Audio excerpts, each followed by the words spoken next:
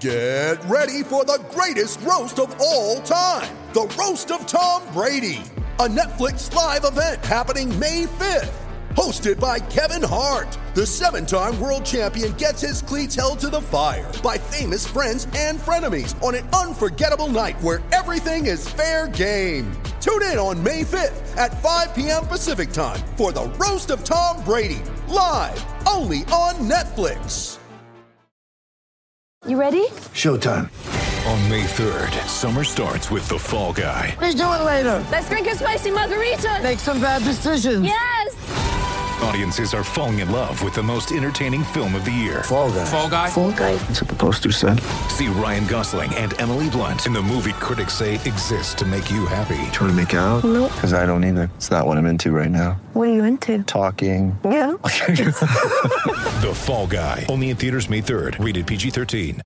With threats to our nation waiting around every corner, adaptability is more important than ever. When conditions change without notice, quick strategic thinking is crucial. And with obstacles consistently impending, determination is essential in overcoming them. It's this willingness, decisiveness, and resilience that sets Marines apart. With our fighting spirit, we don't just fight battles, we win them. Marines are the constant our nation counts on to fight the unknown. And through adaptable problem solving, we do just that. Learn more at marines.com. Welcome to Coronavirus in Sports. This is Luis Miguel Echegaray. Today, we talk to SI contributor Brian Burnset to discuss coronavirus's impact on an athlete's intense training regimen, as well as rare but possible health complications if tested positive for COVID-19.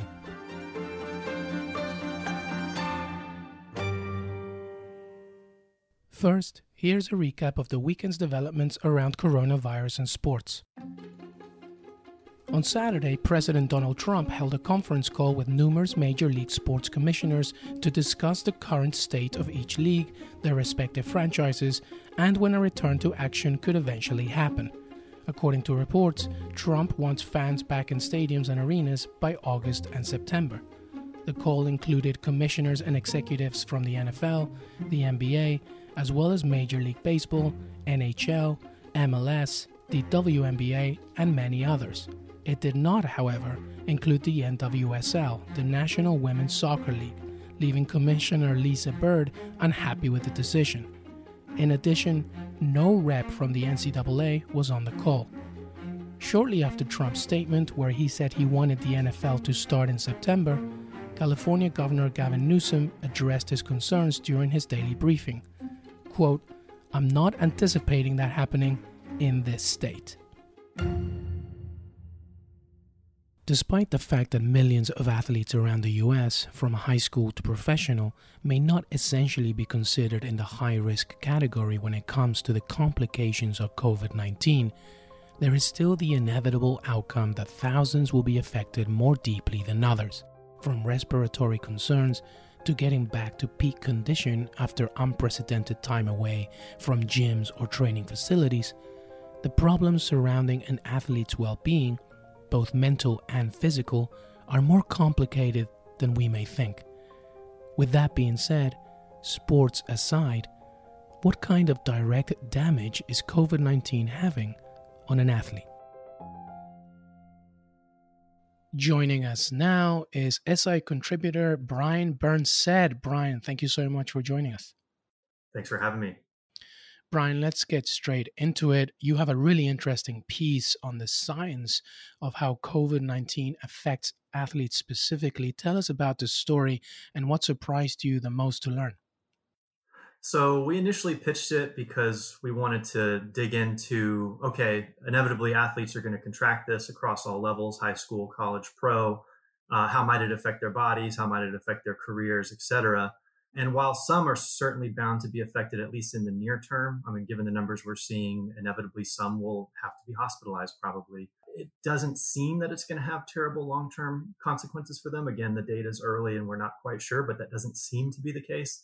But what revealed itself through the reporting and what I found to be more interesting was that every athlete is going to be affected whether they contract the virus or not, because not only are they away from campuses or their pro training facilities, but their gyms at home are closed, for instance. The gyms in their neighborhood are closed. Their training facilities that they might use in the off season are closed, and they're having to train at home. Unless you have an elaborate home gym like, say, LeBron James, inevitably it's going to be hard for you to maintain the level of elite conditioning, even off season conditioning, that you would in an otherwise normal environment.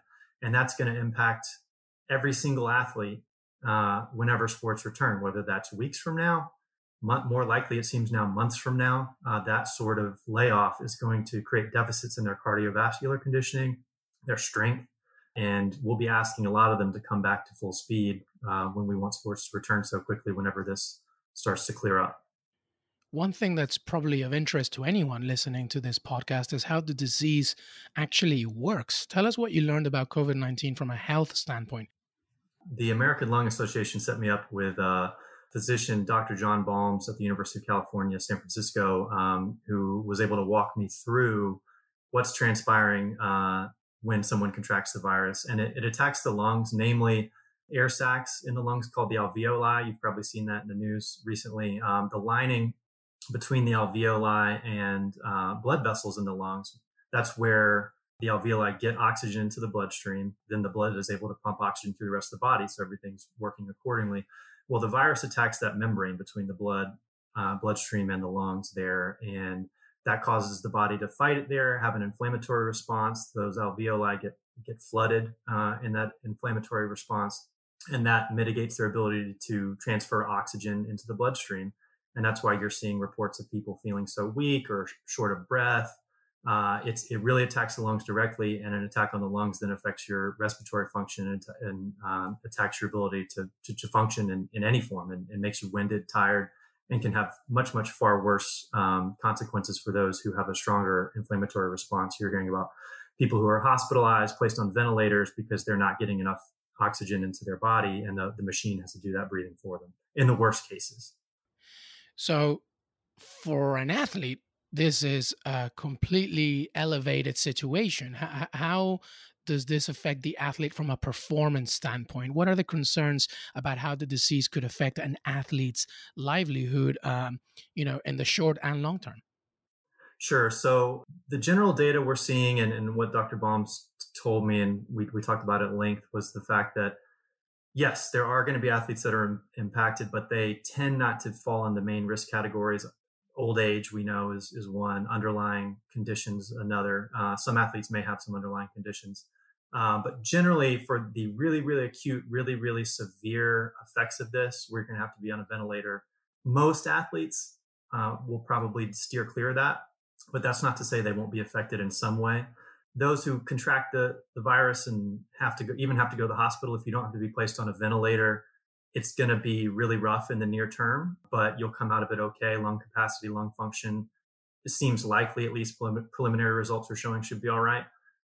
For those that have to be placed on a ventilator, which I'm sure is bound to happen here in the future, again, given the scope, there seems to be less concern, physicians are saying, about longer term impacts on lung function, but more on the fact that your muscles around your lungs will atrophy if you're placed on a ventilator for an extended period of time. So any athletes that reach that stage will have to rebuild those muscles, the diaphragm, et cetera, to help improve their lung function, get it back to those levels. They place a lot of demand on their bodies, and so that would require some specialized physical therapy to rebuild those muscles that support the lungs. But again, for the vast majority of athletes, it's not 100%, but for the vast majority, they may experience the very uncomfortable, even the quote unquote mild symptoms, or some may be asymptomatic. They'll get through that in the near term. At least that's what the data is showing, and the physicians have said.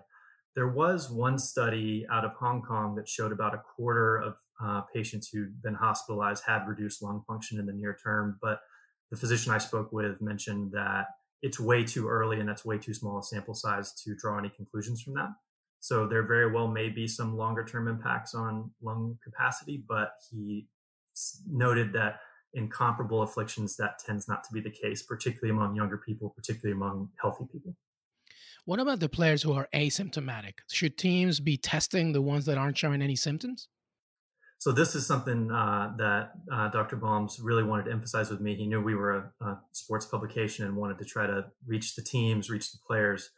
His guidance was that no, you should only be tested just like any other citizen. If you've potentially come into contact with somebody, or if you're showing symptoms, whatever the criteria may be at the moment, because tests are so scarce and so valuable, that they need to be reserved for those who really need them, rather than, oh, I'm an athlete, I just want to be tested for my own peace of mind, until testing ramps up to a level where that's okay and might not impact someone who's truly sick and truly needs it.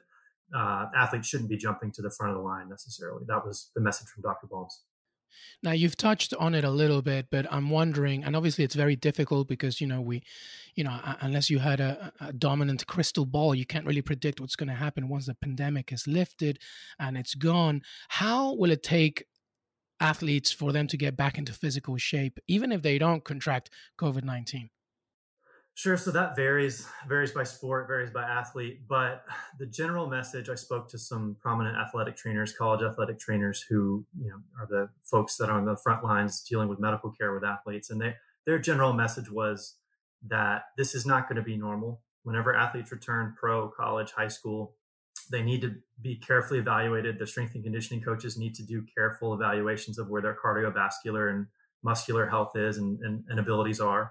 The athletic trainers need to, take their time with each one and ask about 2-3 months away. They're training at home, doing maybe new unconventional workouts. Maybe you sprain something or pull something. You need to get a full download on their medical history. Usually, particularly elite level athletes are not away from their medical personnel or strength and conditioning coaches for more than a matter of weeks throughout the year.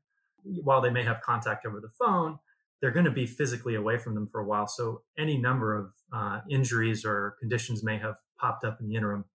And so when they resume training, people need to be careful. The general message was, we need to approach this with patience. We're all going to be clamoring for sports to come back, right? But the second that we start to see shelter-in-place orders lifted or mass gathering restrictions eased, people are going to say, good, I want the NBA back tomorrow. Well, the athletes have been away from traditional training for quite a while and are going to need some time to ramp up, to acclimatize if you're in a sport that plays in the heat. When football rushes back after time away, these guys' bodies are going to need some time to reacclimate. You can't throw them in at full speed and expect them to come out unscathed. Most of the conversation that we've had on this podcast is about the physical regimen, the physical needs, but we're also really dealing with the mental aspects of things. Do athletes have access to mental health support, especially right now when they're not able to play the sports they love? I think it's circumstantial, case by case, depends on the level, but certainly the college athletic trainers I spoke with at the Division I level, that's a big part of the contact they're trying to maintain with athletes, where the athletic trainers are staying in touch for those, say, rehabbing from a surgery, giving them at-home exercises they can do. Just the same, they are trying to connect them with the mental health professionals that work with them regularly, or maybe those in their area that they are able to speak with remotely, because certainly mental health issues are top of mind, increasingly so in normal circumstances, and resources are being made available to athletes at the college and pro level, more so now than ever before. And just because we're physically removed from each other doesn't mean that those resources need to be stripped away. And certainly as we're all isolated, certainly other mental health issues are bound to arise. And the athletic trainers I spoke with said that that's just as important as working with them on their bodies. It's working with them on their minds and connecting them with the resources they need while they're isolated and away from their typical regimens. Not only a fantastic investigative piece, but also extremely valuable in these times. SI contributor Brian Burnsett, thank you so much for joining us. Thanks for having me. I enjoyed it.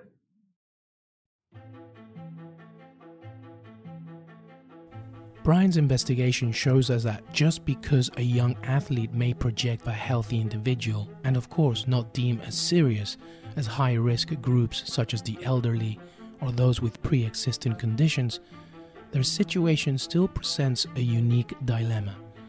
How will the athlete, from amateur to professional, be able to return to condition after a significant time away? And most importantly, if they did contract COVID-19, has this caused a permanent damage to their health even after recovery? The answer, just like the search for normalcy, continues to be worked on.